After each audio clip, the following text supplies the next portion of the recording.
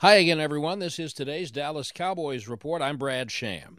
Cowboys' second-round draft choice Connor Williams started the first 8 games of the season at left guard before suffering a knee injury, and Xavier Su'a-Filo played well in his place and has kept that left guard spot since Williams returned to health. But last week, Williams stepped in at right guard when All-Pro Zach Martin was injured. Williams played well and helped in the win over the Eagles, despite never in his life having played on the right side of the line. It was different. I've never played on the right side before, so definitely took a play or two to get used to. But I mean, at the end of the day, it's the line. Is it like playing backwards?